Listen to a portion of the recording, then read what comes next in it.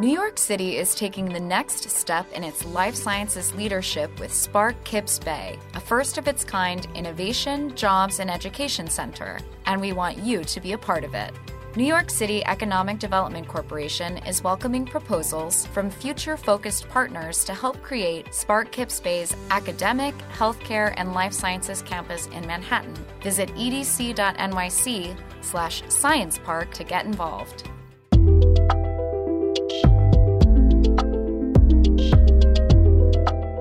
You're listening to The Top Line, brought to you by Fierce Pharma and Fierce Biotech.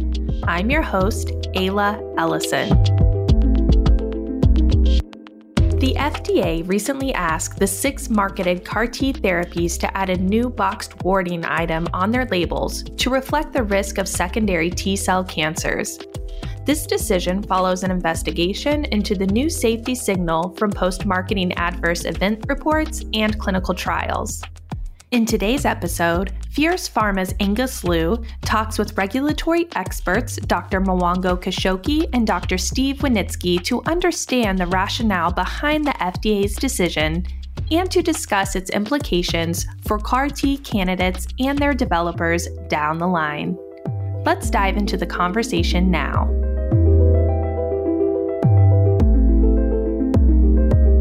Hello everybody, welcome to The Top Line. I'm Angus Liu, senior writer with Fierce Pharma. So today we're going to talk about a new class-wide box warning that the FDA is asking on the labels of all marketed CAR-T therapies. Now, both Mwango and Steve had previously worked at the FDA for over 10 years, so they have a lot of insights to offer on this topic. So a quick recap first. The FDA announced an investigation in November. The focus was on secondary T-cell cancers observed in patients following treatment with commercially available CAR-T therapies. Then last month, the agency asked the companies to include T-cell malignancies in those treatments box warning section. And the agency said it considers this risk to be applicable, and I quote, to all BCMA and CD19-directed genetically modified autologous T-cell immunotherapies. And I've recently asked those companies, and they all said they have responded to the FDA. So maybe Mwango, going to you first. The 6 therapies, these are Kymriah, Yescarta, Tecartus, Breyanzi, and Carvykti. They already share several boxed warning items, some of them even life-threatening ones like cytokine release syndrome. So how is this one different? Is it more serious? So the risk of secondary malignancies isn't necessarily more serious, and I would explain that the inclusion of the secondary malignancies in the boxed warning is really consistent with all of the FDA regulations around what should be described in the boxed warning sections. I'll give a little bit of context for the answer here. So what's really different in the circumstance that has led to the requirement for the boxed warning, the safety labeling change to include this as a boxed warning, is that there's now more information about the risk of secondary malignancies. The current approved labeling for CAR-T products, as you said, includes warnings for cytokine release syndrome, as well as the neurologic toxicities that can occur with or after cytokine release syndrome has occurred. And these particular events, the cytokine release syndrome and the neurologic toxicities, were observed in the clinical trials that were conducted to support the CAR-T products that are approved to date. And these events are explained by the product's mechanisms of action. The secondary malignancies are also a potential risk of the CAR-T mechanism. I see. And are already described in the warnings and precautions section, but it simply states that the secondary malignancies may develop. And it was largely because at the time that the products were approved, the risk of secondary malignancies was theoretical. Events hadn't been seen in the trials because of limited duration of follow-up. So it's now been several years since the CAR-T products have been approved. There have been additional trials, more patients treated, so there's post-approval experience with the products. And that's what's led to the observation of the events that were the FDA has described and has required that be included in the labeling. So all of this evolution in the labeling to include the secondary malignancies in the boxed warnings consistent with what the agency does when it has a a potential concern, and then an observed event occurring in a degree that you can show a strong relationship or a causal relationship with the product's use. And therefore, the FDA has taken an action under its regulations to say this information should be described in the labeling so that the healthcare provider and the patient can understand the risk and make better informed decisions about the use of the drug. Let's dig a little bit deeper into the mechanism of box warning. First of all, if we can look at the recent class warning for JAK inhibitors, at least we saw some clear evidence of an increased risk from a clinical trial. But here we only know there has been a few secondary T-cell cancer cases, but don't know if any of them is even related to or caused by the CAR T therapy.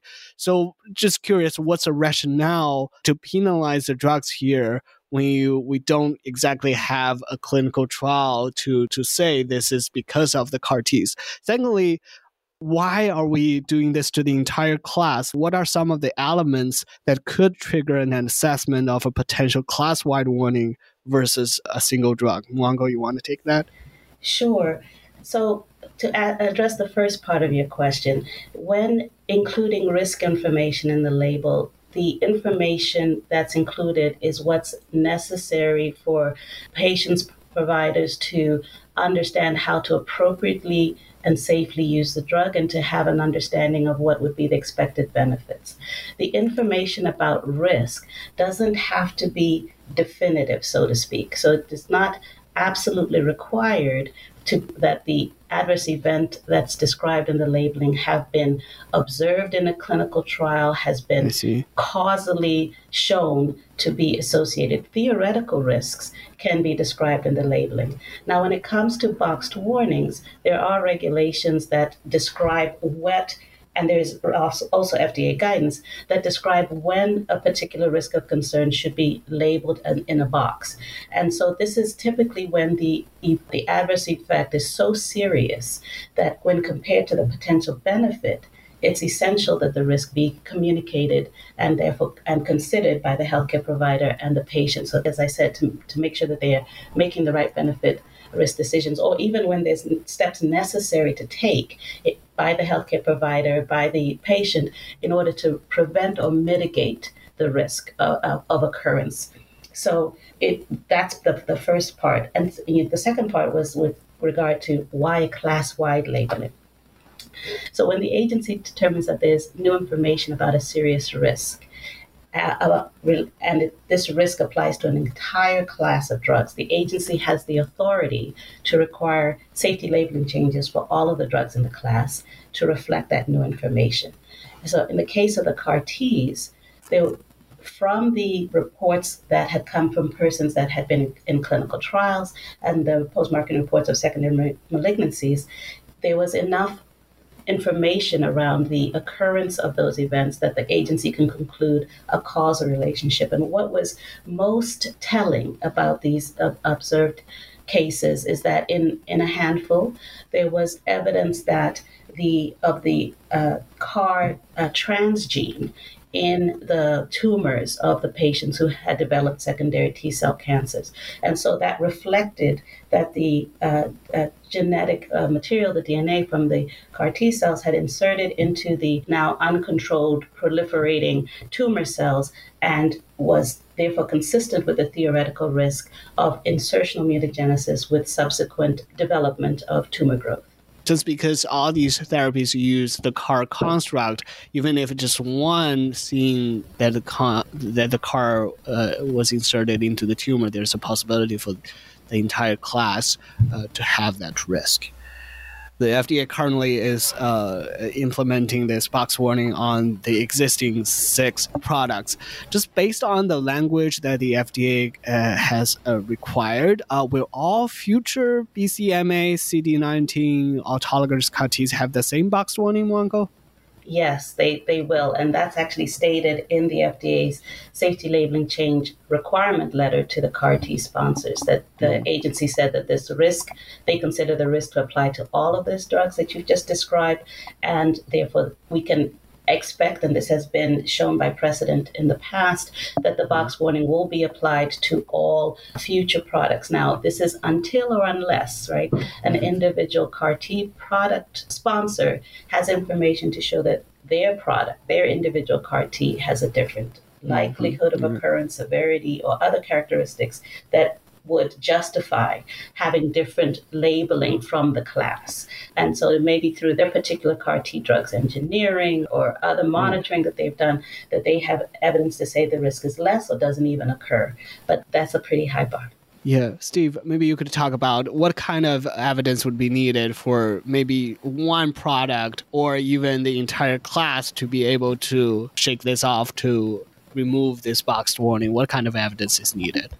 The bar is going to be quite high for the class to really shake this off. The CAR sequence that was detected in at least 3 of the tumors of the roughly 20 tumors that were identified in the patients who had received these CAR products, that really is strong circumstantial evidence that the CAR T product, the process at least, played a role in causality. There was a really nice paper, Bruce Levine, Carl June, and other leaders in the field, a commentary piece, where they explained that even when they could look at the publicly available information for one of those tumors that had CAR positive sequence, even that wasn't quite clear how much the CAR process had contributed to it. It looks like there may have been a clonal expansion of a cell prior to initiation of the CAR T process. But they did point out that insertion into a particular locus could have exacerbated that. So a lot of those tumors, there weren't samples preserved. It can be challenging to identify what the true cause was. And I think that's where one of the big challenges is, that the lack of understanding of the mechanism. That's what prompted FDA, I think, to impose this class box warning, because I'll just speak to my experience. I was 11 years in the cell and gene therapy office as a clinical reviewer, and there was always a tier of hierarchical concerns, theoretical concerns, let's say, for gene-modified cell therapies. And insertional mutagenesis was at the top of that list. I think, just the stigma of trying to cure a patient of cancer, but then conferring another cancer on that patient, that alone is problematic. I think you brought up some of the other warnings, like cytokine release syndrome. And with better understanding, there's a lot better risk mitigation and treatment. And patients who undergo CRS can go on to have very successful outcomes. But a secondary malignancy is really very harmful to the patient, of course. I think that there's a double-edged sword here, because the CAR Ts they are targeted products. They are bioengineered products. They're very complex living cell products. So you brought up the JAK inhibitors or other agents, chemotherapeutic agents, that have known toxicities. So just to point out, let's say with chemotherapeutic agents, the high potential for causing secondary malignancies, that's basically just accepted as part of, if you administer those products, that you have to accept that risk. You're trying to have a good outcome, but accepting the negative consequences. And it's unclear how much each individual product could be modified to reduce that risk. Probably not. But with CAR Ts, there's always that hope that with better understanding of the mechanism for the secondary malignancy, that you could optimize the product, you could optimize the process. There are possibilities for other products that don't fit the exact characteristics of the currently approved products, which share the integrating vector nature. They're all autologous, but there are individual products that may be able to escape the future box warning if they can prove that the unique attributes of their product, let's say a non-integrating methodology for generating the CAR construct. And there are companies that are working on this currently with transposons and other transient mechanisms such as mRNA delivered message that may not have the same risk a priori as the integrating vectors. Steve, you talked about some of this secondary malignancies not having like a countermeasure, existing countermeasures that we can mitigate, like some of the CRS and the neurotoxicities that we already know of CAR-Ts. So does this new box warning item like change the benefit risk calculation of these marketed products, especially as they are trying, we're going to have that ODAC meeting, FDA Advisory Committee meeting soon. So does this change this calculation of benefit risk as these drugs try to move to earlier lines of treatment? Is there a new efficacy bar we could calculate to warrant the perceived additional risk of secondary cancer? Like for every 1% of additional risk of secondary cancers, the FDA is going to ask 1% of extra efficacy, if you will, just if there is going to be a new bar, and where does that bar lie? That's a good question. I think there's always been a qualitative nature to the benefit risk assessment at FDA.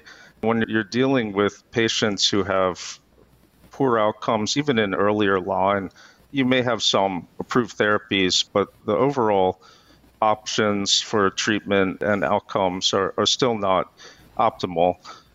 If you look at the CAR-T guidance that FDA just released, and that was just very recently, so after they had publicly released information of this assessment into these T-cell malignancies in CAR-T treated patients. I think if you look at that guidance, you see that FDA's overall benefit risk assessment doesn't look like it's changed substantially. I think with commentary outside of that guidance from CBER management like Peter Marks and Nicole Verdun, you can see that they're talking mostly about individual patients having that discussion with their physicians about whether the risks and benefits are suitable for them in particular. And curiously, that guidance did not actually bring up the issue of T-cell malignancies. So to me, that indicates FDA is still in their early stages of investigating. There have only been low numbers, less than 1% of treated patients, even if you conservatively build in some under-reporting from the publicly available databases. I think those elements together, those really indicate that for hem-onc, the benefit risk hasn't changed dramatically at this point in time. And so the jury's still out on that. Interesting. So do we think that as these drugs move into earlier lines of therapy, will we see an increased risk of these T-cell malignancies or maybe a lower risk? Is there an expectation there in terms of the frequency we might see? I think there are some competing factors there.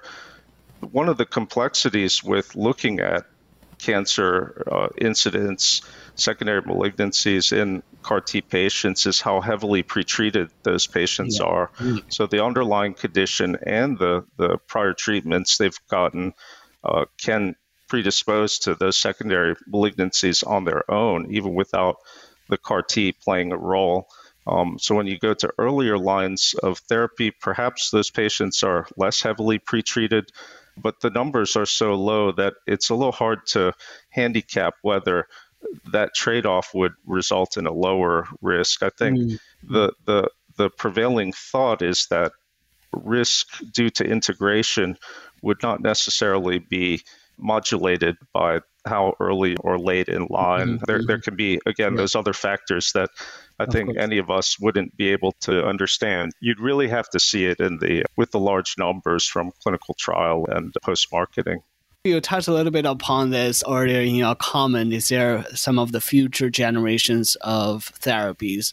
I couldn't help but notice the FDA's language. It specifically mentioned that these are like for BCMA, CD19, and also autologous CAR-Ts.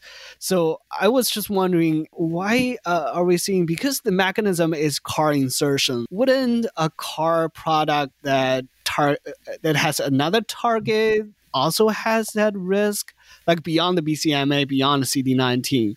And also there are some, and why also making the autologous versus the allogeneic, some of the off-the-shelf potential candidates there, because some of those allogeneic drugs also use CAR constructs in their products. So why is the FDA currently making those distinctions, including the target, including the autologous versus allogeneic distinctions?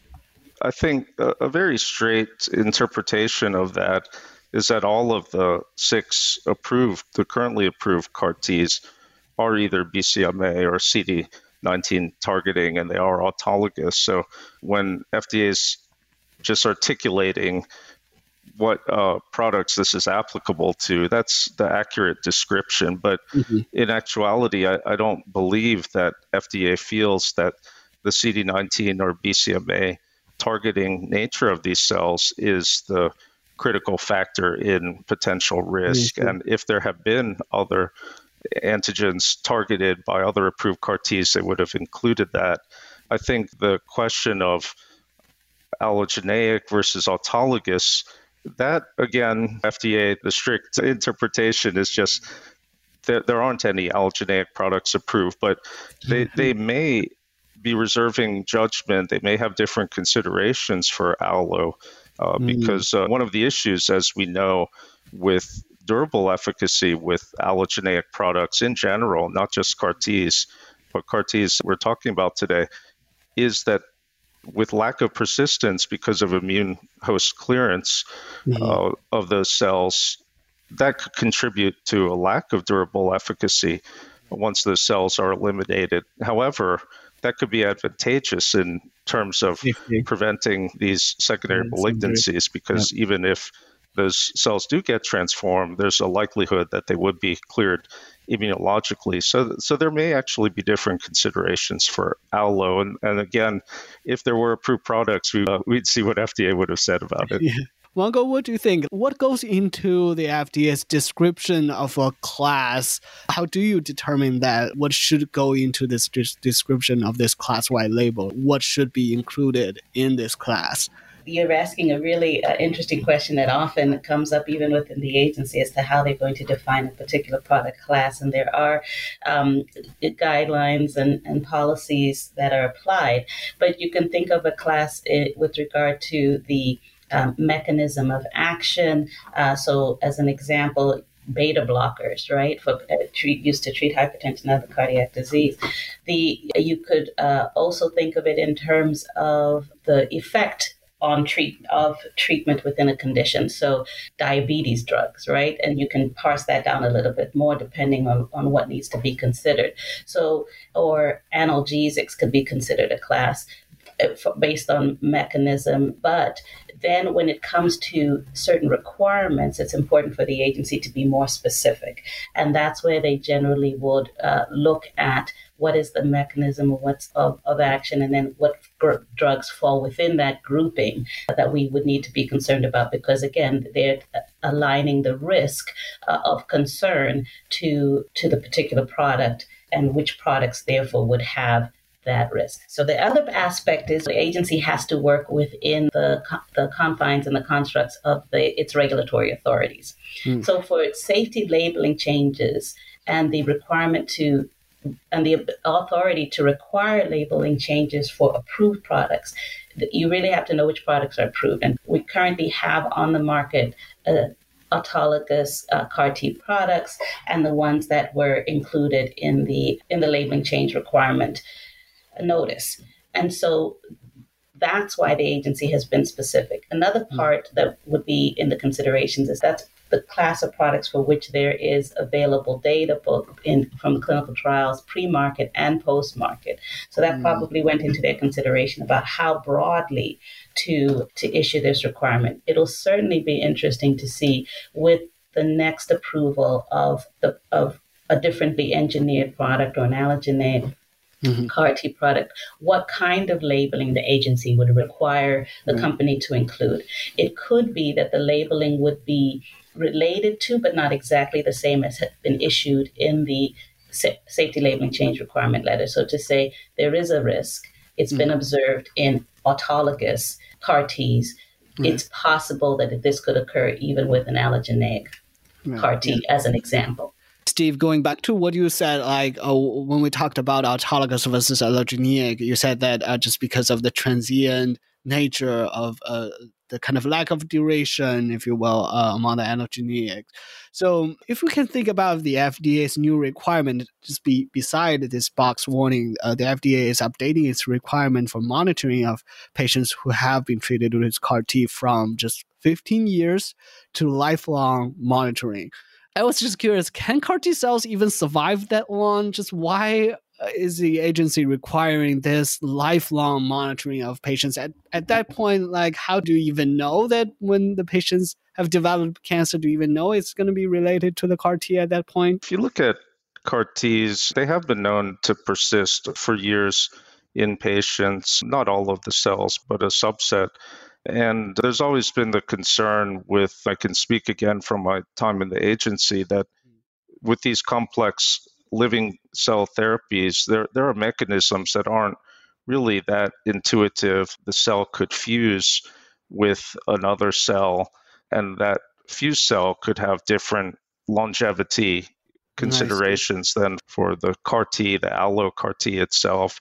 The cellular products can also influence positively and negatively other cells to adopt. Let's say a negative aspect would be adoption of a malignant phenotype influenced by an administered allo cell therapy, including CAR Ts. So I think that's the uncertainty and the time course for looking at products, how they can manifest, that there could be a delayed, if you look at the long-term follow-up guidance from FDA, talking about delayed adverse events, that when there isn't a lot of information and the field itself, just with the approvals about 6+ years for CAR Ts, that lack of information for the class, we're gaining new information, and just cell and gene therapies in particular having limited experience compared to other pharmaceutical classes. That alone will prompt FDA to be very cautious. I will point out, unfortunately, that for a lot of patients with cancer who receive CAR Ts, the life expectancy will be shortened, and they may not even reach the 15-year follow-up. And that may be quite a bit different for other non-hematologic oncologic indications where patients do have a fairly normal expected survival. We just saw some very encouraging data for CAR T cell therapy in autoimmune diseases, having this very impressive data early, though, published in the New England Journal of Medicine about using a CAR T against those autoimmune diseases. So maybe you could both talk about a little bit on just these new next generation CAR T therapies targeting diseases beyond some of the very serious oncology indications. How should these companies approach, again, these are also CAR T therapies, so how should they approach the benefit risk question? What should they pay attention to in devising their clinical trial development strategies? Some of those early reports are very promising that CAR Ts, which were really once restricted to hem-onc, that there can be successful application in other indications. One thing, again, we talked about the benefit risk. If that patient would have normal, let's say, or close to normal expected lifespan, how would the benefit risk be altered for that compared to the hem-onc indication? So I think what FDA reviewers have usually done in this sort of case, when there's a new indication being studied for a product class that there's not a lot of experience with, and there's an actual risk identified, not just a theoretical risk, they usually do ramp up their risk portion of that equation, the benefit risk. And what that results in usually is changing the study population, that you're already picking a high risk study population for poor outcomes, and then you may have to go to a higher risk subset even of that high risk population for the benefit risk to be sufficiently favorable to receive the CAR T for a non-hem-onc indication. And what I would recommend to any sponsors who are studying CAR-Ts outside of the hem-onc space is really pay close attention to developments on this T-cell malignancy issue for CAR-T products that are being used for hem-onc indications, because there's really going to be an overwhelmingly larger number of patients, much richer data to indicate what could be the mechanism of action, what could be the overall risk for the product class. And that would be very important, because for these non-hem-onc indications, there are some anecdotal reports, but they're really low patient numbers, and you're going to need large numbers to elucidate the risk. Interesting. Wango, do you compare with some of the oncology indications? Is there going to be like some additional analysis needed in a new drug application moving forward for the CAR-T therapies, whether it's in autoimmune diseases or other indications moving forward, given the T-cell risk? I think that certainly for these conditions that may not be immediately life-threatening but have significant morbidity, that and as well as expectation of a comparative greater longevity, that there would be a concern around how do we best characterize the risk of the secondary malignancies, number one, as well as how do we optimize the CAR-T product that's going to be delivered to these patients, and then make sure that it's the right patient population to receive these drugs. I think that there'll be a lot of emphasis on making sure that, based on what we know right now and the advances that are happening in terms of CAR-T product development, the design, the engineering, the non-clinical monitoring, and so on, that there'll be an expectation that those considerations will be carefully made, and that companies will be doing everything that they can to really have the best designed product possible for administration. When it comes to patient assessment, analysis of data, this is where I think the agency's requirement for the long-term follow-up, the post-marketing studies, comes into play in greater detail, because they'll want to be able to, as best they can, quantify as well as further qualify this risk of secondary malignancy, so that they can be able to identify the best population in these non-malignant populations that would be suitable for treatment. Because again, it's a benefit risk assessment that's largely qualitative, and it's made at the individual patient level for that healthcare provider who's trying to help the patient identify their best therapy. So maximizing the information about the product, its characteristics, its likelihood of this risk of concern, and having much more data, longer term data, so that can be better explained to patients, would come into play. The other thing that the agency has in its armamentarium, which it may not want to use, but it has available, is what is known as a risk evaluation and mitigation system, a REMS, right? And so, again, because of the difference in the benefit risk assessment, the agency might determine that a REMS of some form, again, I'm foretelling, not necessarily foretelling, rather, I'm anticipating, right? Or theorizing, I should say, is the better word, that the agency could say, well, in order to ensure benefits outweigh risk, we need to put other mechanisms to best protect patients. Maybe it might be around ensuring the right patient selection, or ensuring providers know how to monitor, et cetera. So there could be differences for these additional expanded treatment indicators. Thank you so much, Steve and Wango, for your insights into this CAR-T box warning episode. That's it for The Top Line. I'm your host, Ayla Ellison. You can find out more about this topic in our show notes at fiercepharma.com. Look for podcasts. And that's the bottom line from The Top Line.